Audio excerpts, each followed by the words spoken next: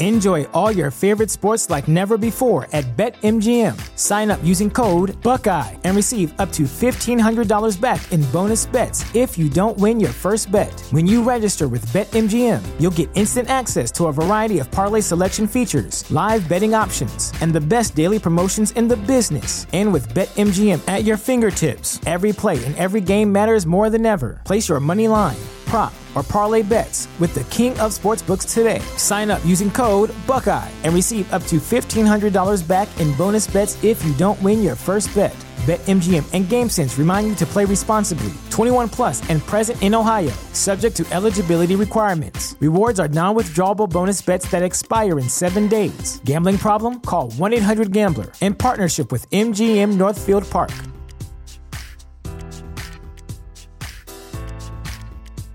The future is a hefty responsibility and not one that we take lightly. But then taking things lightly has never been what Hefty is about. That's why we've created the Hefty Renew program that turns hard-to-recycle plastics into valuable resources like park benches and building materials. To participate, simply fill up an orange Hefty Renew bag with accepted items, tie it up, and drop it in with your regular recycling. That's it. It's that easy. It's time to rethink recycling with Renew. Particular valued resources may vary by geography. More info available at heftyrenew.com.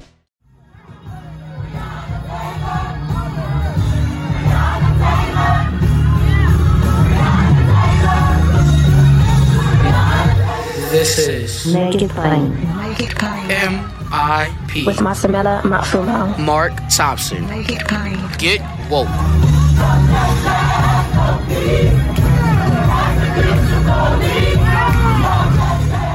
Everyone, this is truly a very special edition of Make It Plain Day because we're going to talk to someone whom many of you know and have heard over the years, but not heard her in some time. We were live on radio. Of course, she was by my side in studio, and we heard her voice in the background and in the foreground, in fact, quite frequently, and especially in the foreground when I was doing something, messing up or doing something wrong. And while you don't hear her in the foreground as much anymore, she is still in that role of accountability of the host.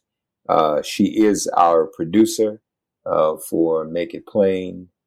And she has a blog on Substack that is something you will want to check out. It is incredible, but particularly for the story she's written most recently. We're going to get into that with Brittany Lynn Temple, BLT. Hey, girl, what's going on? Hey. It's very good to be back on the, quote unquote airwaves. So, That's right. You know what I'm just realizing in this moment too? This, or maybe it's tomorrow exactly, but is 5 years, almost to the day of when we started working together. Because I left CBS on July 8th, and then I started Sirius the next week. Wow. So. Has it been 5 years? Somebody asked me the other day who had read your piece. I said, Mark, how long have you and Brittany been working together? And I thought, I don't know why I was thinking 6. But you actually came on during the campaign season in 2016. Yeah. Just a few months before the election, yeah. Yeah, okay. So I guess came that's in, right. and then next thing I know, we were at the debates, and Right, yeah, we were rolling. We were off to the races. Yeah. And so 5 years, has it felt like 5 years? Yeah. Okay. No. Honestly, it's flown by. I mean, I think now that we're at DCP, it goes quicker because it's so much more fun. I mean, it's just a whole different animal, but we have such a great team overall with DCP. So, right. And I mean, I guess last year was slow in general, but yeah. No, I thought you were going to say 5 years. It's been a quick 5 years. I thought you were actually going to say it feels longer than 5 years because of me. But I'm glad. No, it's a pleasure, folks. This thing wouldn't go without Brittany. We're very grateful for her. She is a consummate professional, and I'm proud to say that we're friends. We become friends, and that's okay. And she shared. Frankly, there were circumstances she shared on the air at different times. At one point, at different times, she co-hosted when we were doing Women's Wednesday, and we dealt with issues of abuse and sexual assault. I have learned a lot from her. That's what we as men are supposed to do, is listen to women and learn from their experiences. and defend them and be allies in every sense of the word. Brittany, you have written a piece that is getting a lot of attention. It's a very poignant, heartfelt piece. It is a very emotional piece. And the title of it, folks, it's in her blog on Substack, brittanytemple.substack.com. I Am a Survivor. That is the title of her piece. And I said, why don't you come on the show? People let's hear your voice on this. So first of all, congratulations on having the courage to write this and publish it. I know it was not easy to do. Frankly, it's not easy for some of us to even read, but I want you to feel as comfortable as you need to feel to share whatever details you want to share or not share. But the bottom line is you were only 15 years old and you experienced sexual assault. Right. Yeah. So it was the summer before my junior year of high school. And I think an important point of all of this is that a lot of times we think of rape and sexual assault and we think in terms of like somebody getting snatched off the street, like dark alleyway. But I was assaulted by my classmate, somebody that I knew. I was at a party and I walked off with him. I was hoping that I was going to like make out with him. I had never really even kissed a boy at that point. Like like I explained in the essay, I was a late bloomer. I was not getting attention from anyone at that point. And this new kid comes to town. He transfers in before our junior year. And he was immediately popular because he was like, classic athlete. And he just got in with the guys. And we're at the party over the summer. And he asked me to take a walk with him. And I walked off with him. And we wound up in the back seat of another classmate's car. And, this is the difficult part to really address because it's graphic in nature, but it's the reality of what happened. And there's an important point at the other end of it. So we engaged in a physical encounter and, I bled. I was not raped. I'm leading you here to the truth without saying it explicitly, but like there was an encounter and I bled a lot and I left a bloody stain on the back seat of this other kid's car. And, it was hard. We got out of the car. I had in the encounter as well. It's worth noting that I did not use the word stop. I said, wait. I repeated over and over again, wait. I kept asking him to wait and he did not wait. He was extremely aggressive. I'm unfortunately, I still live with a lot of the images of what happened in the backseat of that car 17 years ago now. But anyway, I bled on the seat. We're getting out of the car. I'm traumatized already. Like I'm shaken. I remember the feeling I had getting out of the car. Like what just happened to me? Like I knew that what had just happened felt wrong as it is. I get out of the car and when the lights go on in the car, because it's nighttime, I see the blood stain on the seat and my heart sank because again, I'm not even like prioritizing my own well-being at this point. I'm like, oh my God, everyone's going to know. Everyone's going to see that and know. It was obvious. Everyone knew we were back there.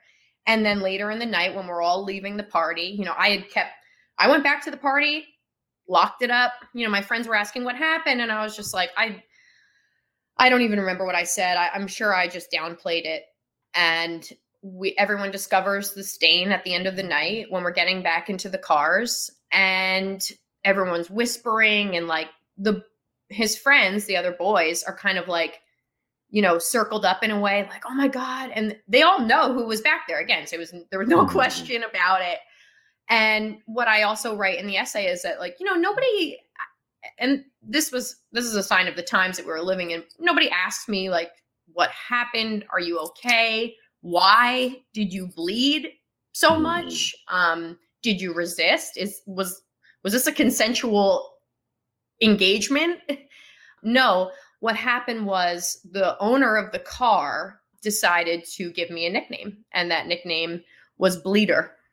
Very creative. Creativity points to him.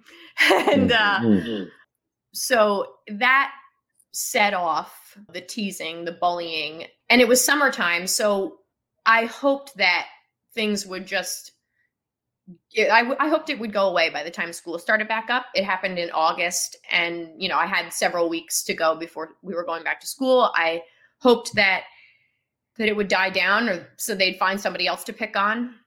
But we have this spirit week, or we used to have a spirit week at my high school, and it's all these assemblies at the end of the day. Everybody goes into the gym, and it's right at the beginning of the year. And I'm crossing the gym. I'm walking with my friends, and all of a sudden I hear a chant start up, and they're yelling, "Bleeder, bleeder, bleeder." And I look up into the bleachers, and it's the owner of the car and all of his buddies, the guys who had been there that night. And that's when I realized what this was going to be.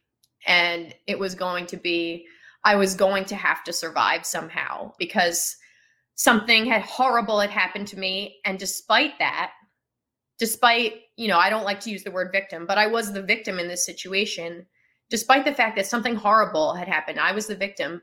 The situation was turned on its head, and I was now being targeted because of it. And I knew that if I was going to survive that, and survive is a very key word here, because people do commit suicide from these types of situations. I knew that I was going to have to figure out how I was going to survive. And that's essentially what I've been doing every day since I was 15 years old. That is quite a story. I want to lift up folks, by the way. Brittany just recently was awarded her master's in English, which is also quite impressive. And I'm going to prove to you that she's more than qualified to have that degree by something she wrote. And I'm going to just read it to you in the piece. She writes, and this is one of those things I was saying to her earlier over the phone. Someone can write something and it's true, but you never heard it really articulated in a way that it resides in your brain space. But I think you'll find, like I did, what I'm about to read to you is absolutely true, but Brittany has put it in a way more profound and articulate than anyone I've ever heard write about it. She writes, when you're a survivor of sexual assault, you don't survive just once at the scene of the crime. You survive every day, every minute. You survive every time someone makes a rape joke or defends an abuser or casually brings up or defends your abuser or says something dismissive about abuse and rape itself. And maybe worst of all, you survive every time someone acts entitled to your body, grabbing at you or harassing you when you're just trying to exist without conflict. And then later you write about how you managed your own survival.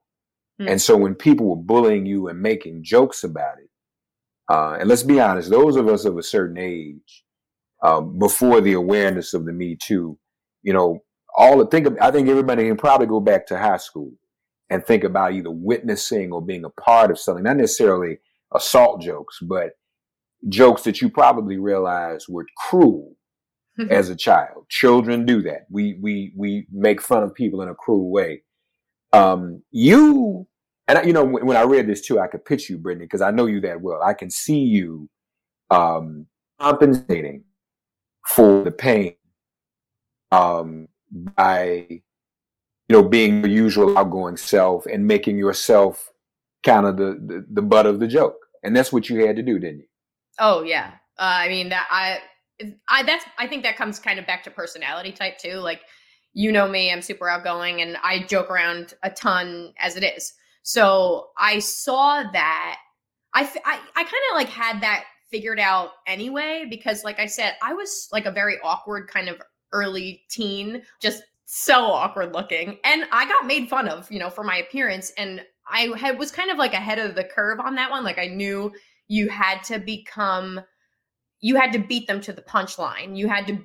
If I was telling the joke, if I'm making fun of myself, then they can't pick on me. They can't get to me if I'm already there. So I volunteered that information to people. Like I just pretended like, yeah, I'm in on the joke. I made the joke. The joke is mine. So you can join me here, but you can't hurt me with it. And that was my way of trying to survive what was going on around me. And actually, there was something that I forgot to mention when I was explaining the story, because it's an important part, is that what happened was they started this rumor that I was so desperate to hook up with this guy that I had my period, and I didn't care that I had my period. I just, I'm just going to menstruate all over somebody's back seat. I let him take my pants off, and I was like willing to bleed out just to hook up with this kid, which I'm glad I can laugh now in all sincerity, but obviously it was very traumatizing at the time. But that was the rumor, right? So they said that I got my period all over the backseat. What I was unwilling to admit at the time was that I had never even had my period. That's what I was afraid to admit, that I didn't go through puberty yet. Not that I had been assaulted, not that I had asked him to wait, not that it had so deeply rocked me to my core that I wasn't sleeping and I was having nightmares about it. And I was just sick. When I really think back on how I felt in those weeks after, I was suffering like deeply, but I was doing so silently. And that's one of the ways that I was deflecting, was with humor. And it was because, like I said, I was so concerned about not being seen as like somebody who's like mature or like, of age. I was more concerned about admitting that I hadn't had my period yet than I was about what I had gone through. And that is like, no, that's so backwards. It's ridiculous. So, it just, like I said, it was a sign of the time that we were living in. Right. Sign of time, sign of maturity. I mean, I having raised teenagers, the things they do, I'm like, why are you tripping about that? But then I go back, well, I tripped about that when I was a teenager. That's just kind of how it was and the way things happen. So during that time, you suffered in silence. There was no one for you to confide in, was there?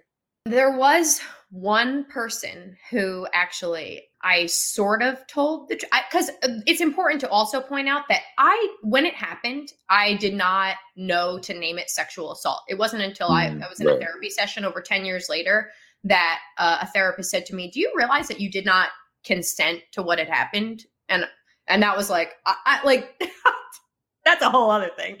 But there was one person who I told the truth about how I wasn't calling it a sexual assault, but I told the truth about how deeply how uncomfortable it had been for me and how I hadn't wanted it. That was kind of how I was calling it. And it's funny, he ended up being it was a guy who I met in science class, and he ended up being my first real boyfriend a few months later, because he actually went to bat for me. We developed a very deep friendship because he kind of stood up for me.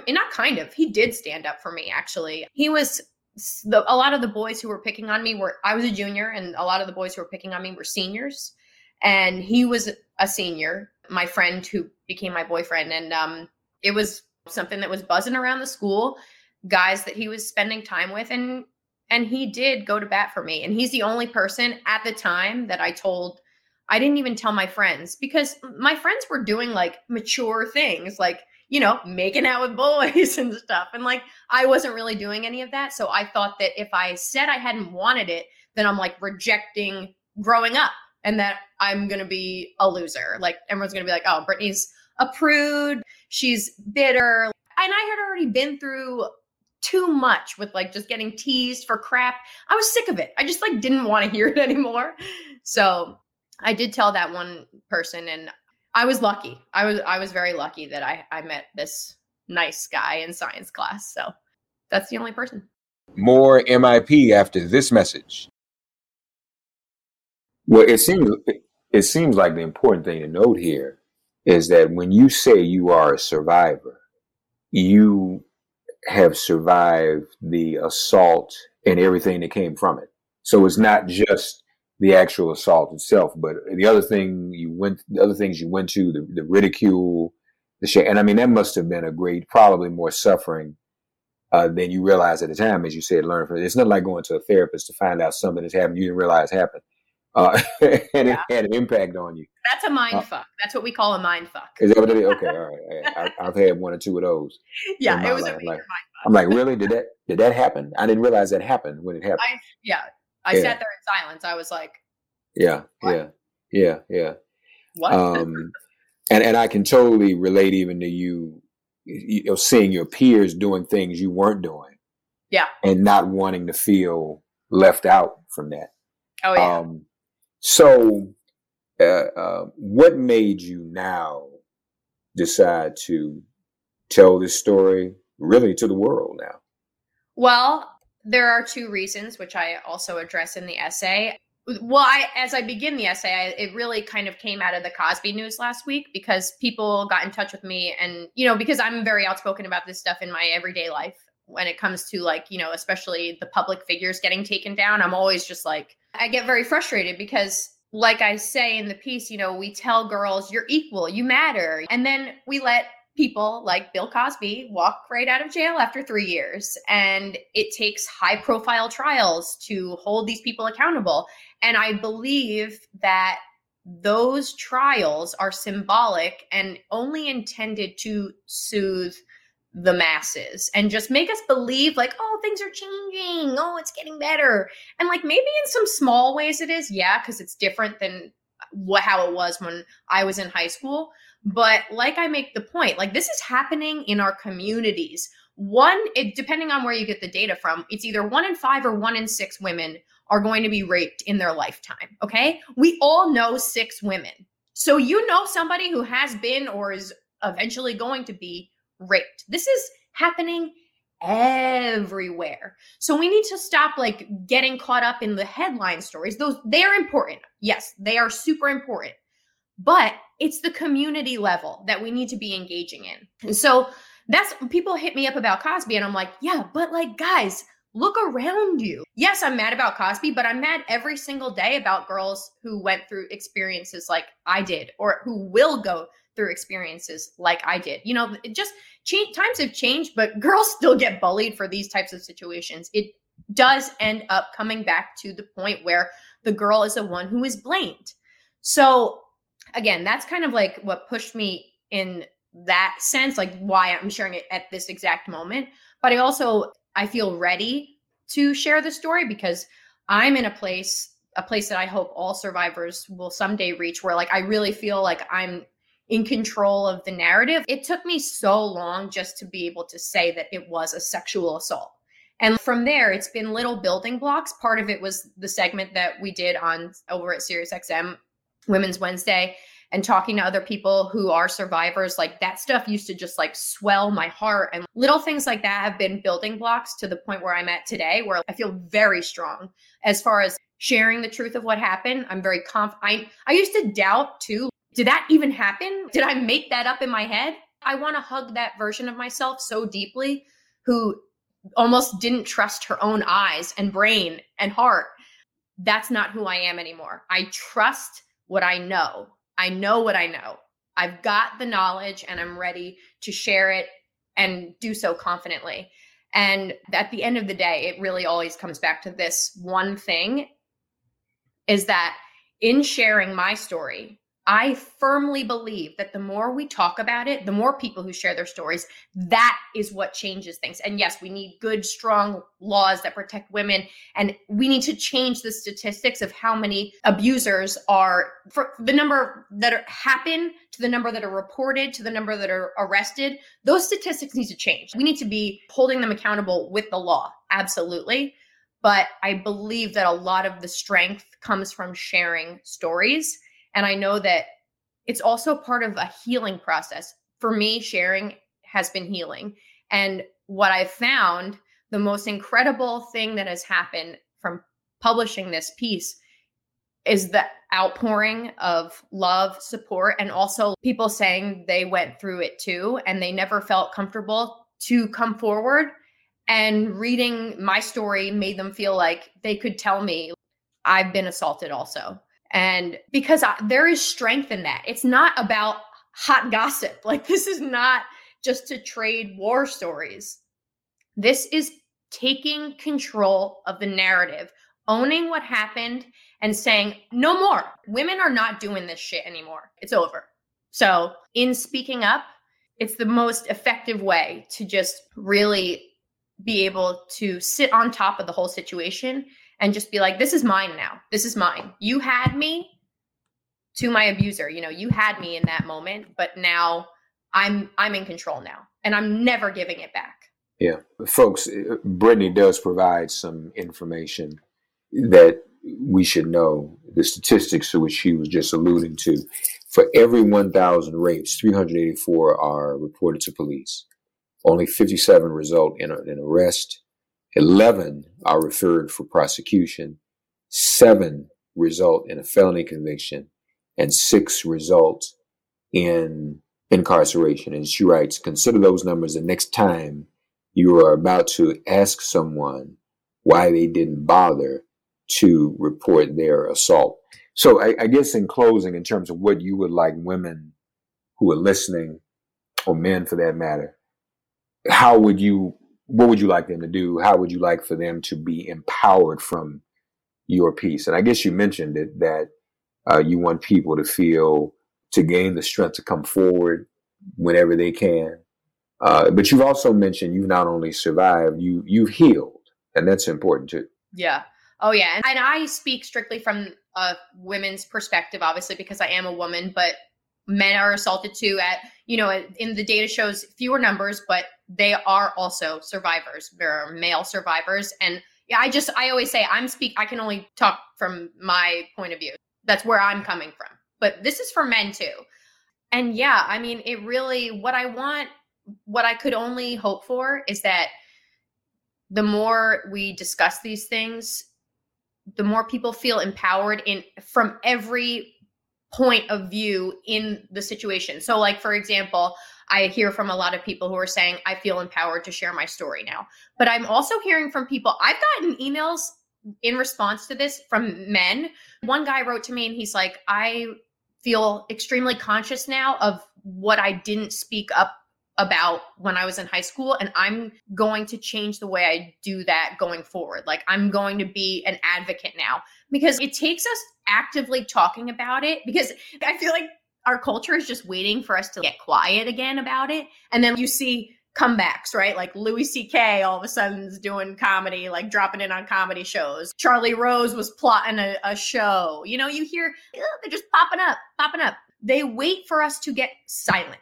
And it doesn't matter if you have been sexually assaulted, if you don't even have to know somebody who's been sexually assaulted, but you probably do, just based on the statistics. We have to just be able to say, we're just done. We're done being quiet about it. You can mock us all day for wanting to have discussions about consent, but we're not going to sacrifice our bodies, our hearts, and our minds anymore. There is no more sacrifice coming on behalf of anyone. We're not going to do it anymore. So that's what I want, is people just saying, no more, we're not doing it. And then people find strength in that as we see that we're supported, because that's like, the other piece is people saying that they're going to be a good ally, advocate, not be a bystander, just really stand up for people who are coming forward. And then the people who find themselves in these situations, like I found myself when I was 15, I wish that I had known that there is power in the truth. I didn't know that back then. The culture did not support that back then.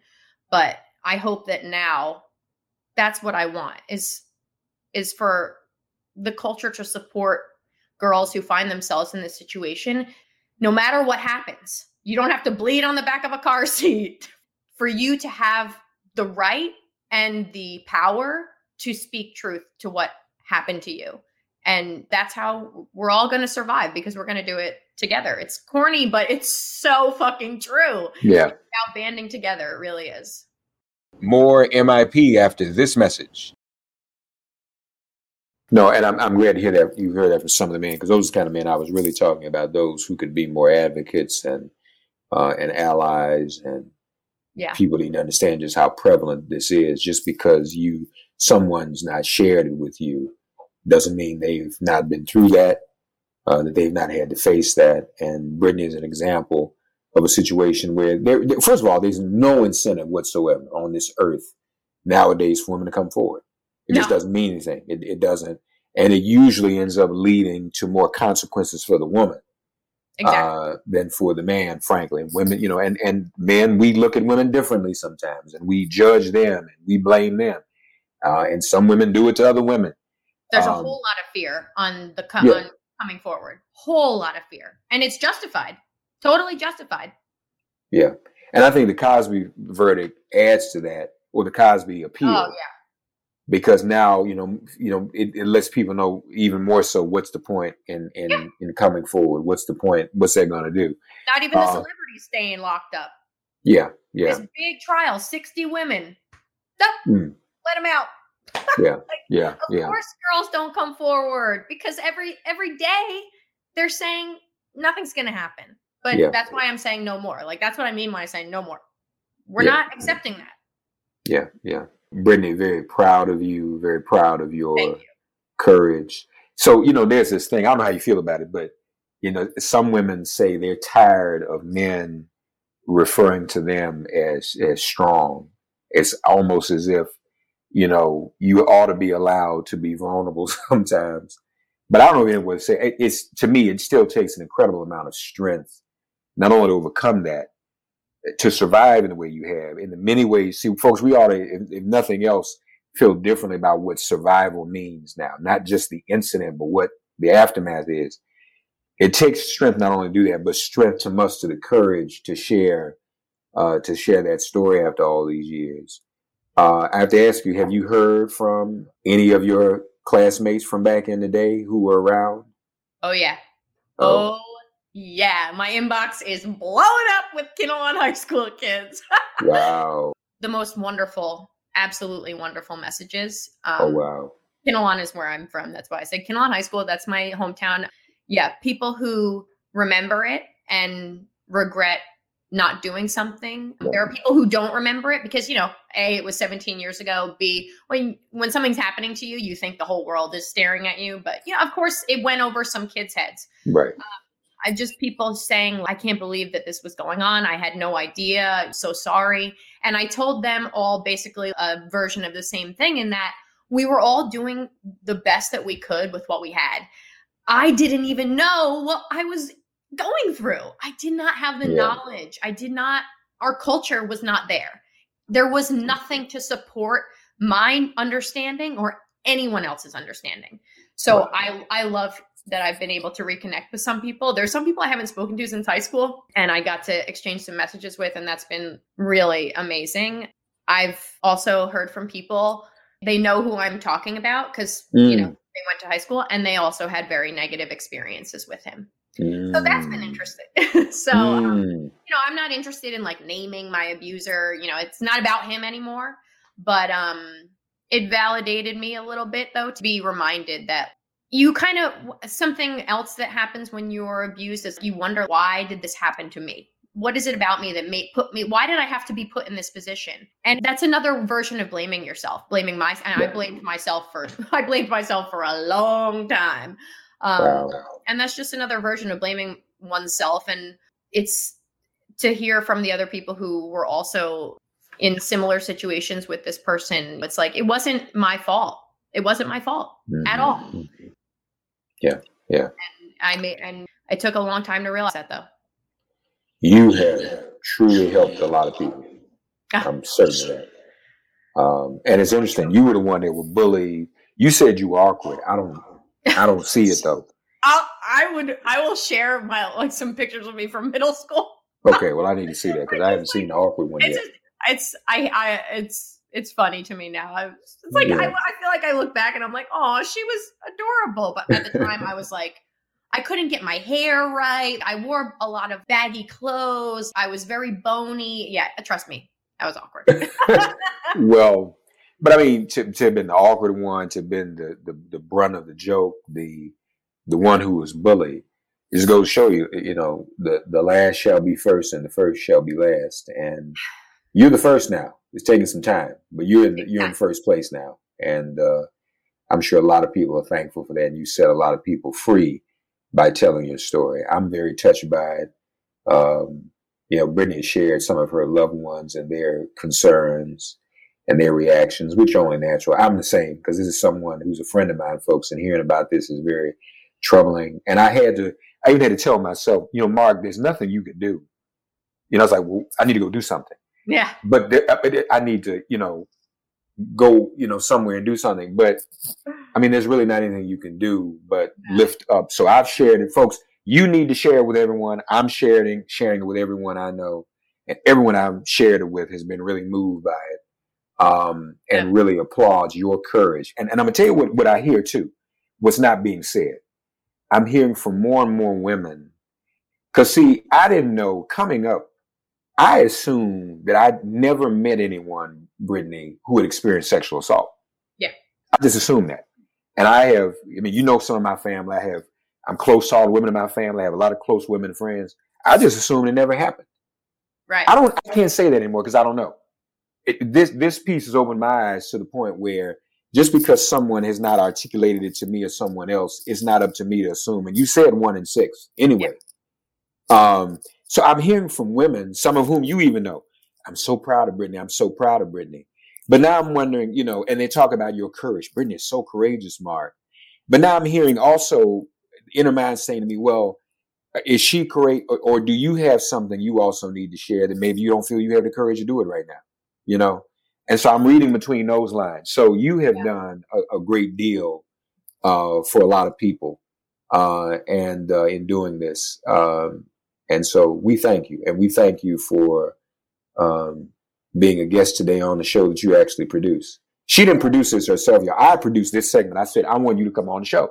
Come on the show. So I'm actually the producer of this one segment because I asked her to come on. But that I appreciate you endlessly for asking me to discuss the piece, for sharing it. You are one of my biggest supporters. So I'm eternally grateful to you for that. And all I could hope for is that people read it and feel a little bit stronger themselves in whatever capacity that may be. That's really all I ever wanted. I never imagined that it would be the outpouring that it is. And it's the most fucking awesome thing to turn this horrible, painful experience into something that's healing for myself and apparently for other people. Like, that blows my mind. I can't believe it. But it's just been incredible. I love hearing from people. If you read it and you want to reach out to me, write to me. I will write back to you. I've responded to everybody. It's taken me, I've been on my phone more than I have in the whole year, but I love it. I love being able to connect with people like this and empowering women. Fuck yeah. That's my favorite thing. That's my favorite thing. So it's a blast. Yeah. And it's one of mine too. So I'm glad to do it with you. I'm glad to stand with you. So thank you. Brittany Temple, folks, go to Substack, which is again an incredible platform. Yeah. That's nothing about Brittany. She's able to do the show and write. I'm not able to do it for some reason, even though I should be. It's a shame. Y'all pray for me because I've said to people, I do radio broadcast, but my training is actually as a writer, but I don't do it. So I don't put it in writing. Yeah, I know. I need. It's just finding time. I put so much time into it. I don't have time to do it. So, but I am a survivor. That's in the right all along Substack. BrittanyTemple.substack.com. And we tweeted about it and Make It Plain as well. So spread the word. Folks, simply by sharing Brittany's story, you may be helping someone to address, to deal with it. And everybody, no one is required to tell their story unless they want to. But I wonder how many other people like Brittany have had to survive in all the different ways, negotiate the jokes, negotiate other situations that they still have not been able to free themselves from. Think about that. And Lord knows how many young women can be helped by this. Things are different now. Young women shouldn't have to go through what Brittany goes. I think it's a little different now, but you never know. BrittanyTemple.substack.com. I am a survivor. The name of her blog is right all along, and she's doing a great job of it. Master's. Congratulations. This year, she graduated with her master's. So she's heavy. She's on she's masters on that Shakespearean level. Who knows what's next? Thank you, Brittany. Thank you, Mark. Thanks for getting woke and listening to Make It Plain. Please remember to listen, like, and wherever you get your podcasts, please give the show a 5-star rating. And please do spread the word. Let's all continue to pray for each other during this pandemic and this police-demic. If all hearts and minds are clear, it has been made plain.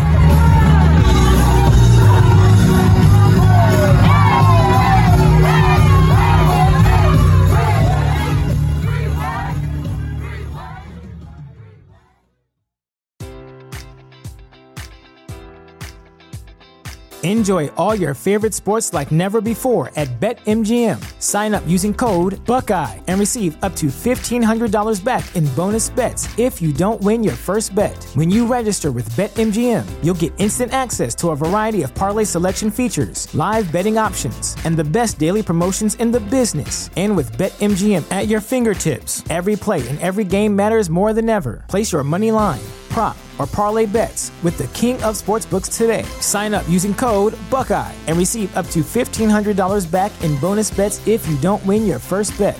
BetMGM and GameSense remind you to play responsibly. 21 plus and present in Ohio, subject to eligibility requirements. Rewards are non-withdrawable bonus bets that expire in 7 days. Gambling problem? Call 1-800-GAMBLER in partnership with MGM Northfield Park.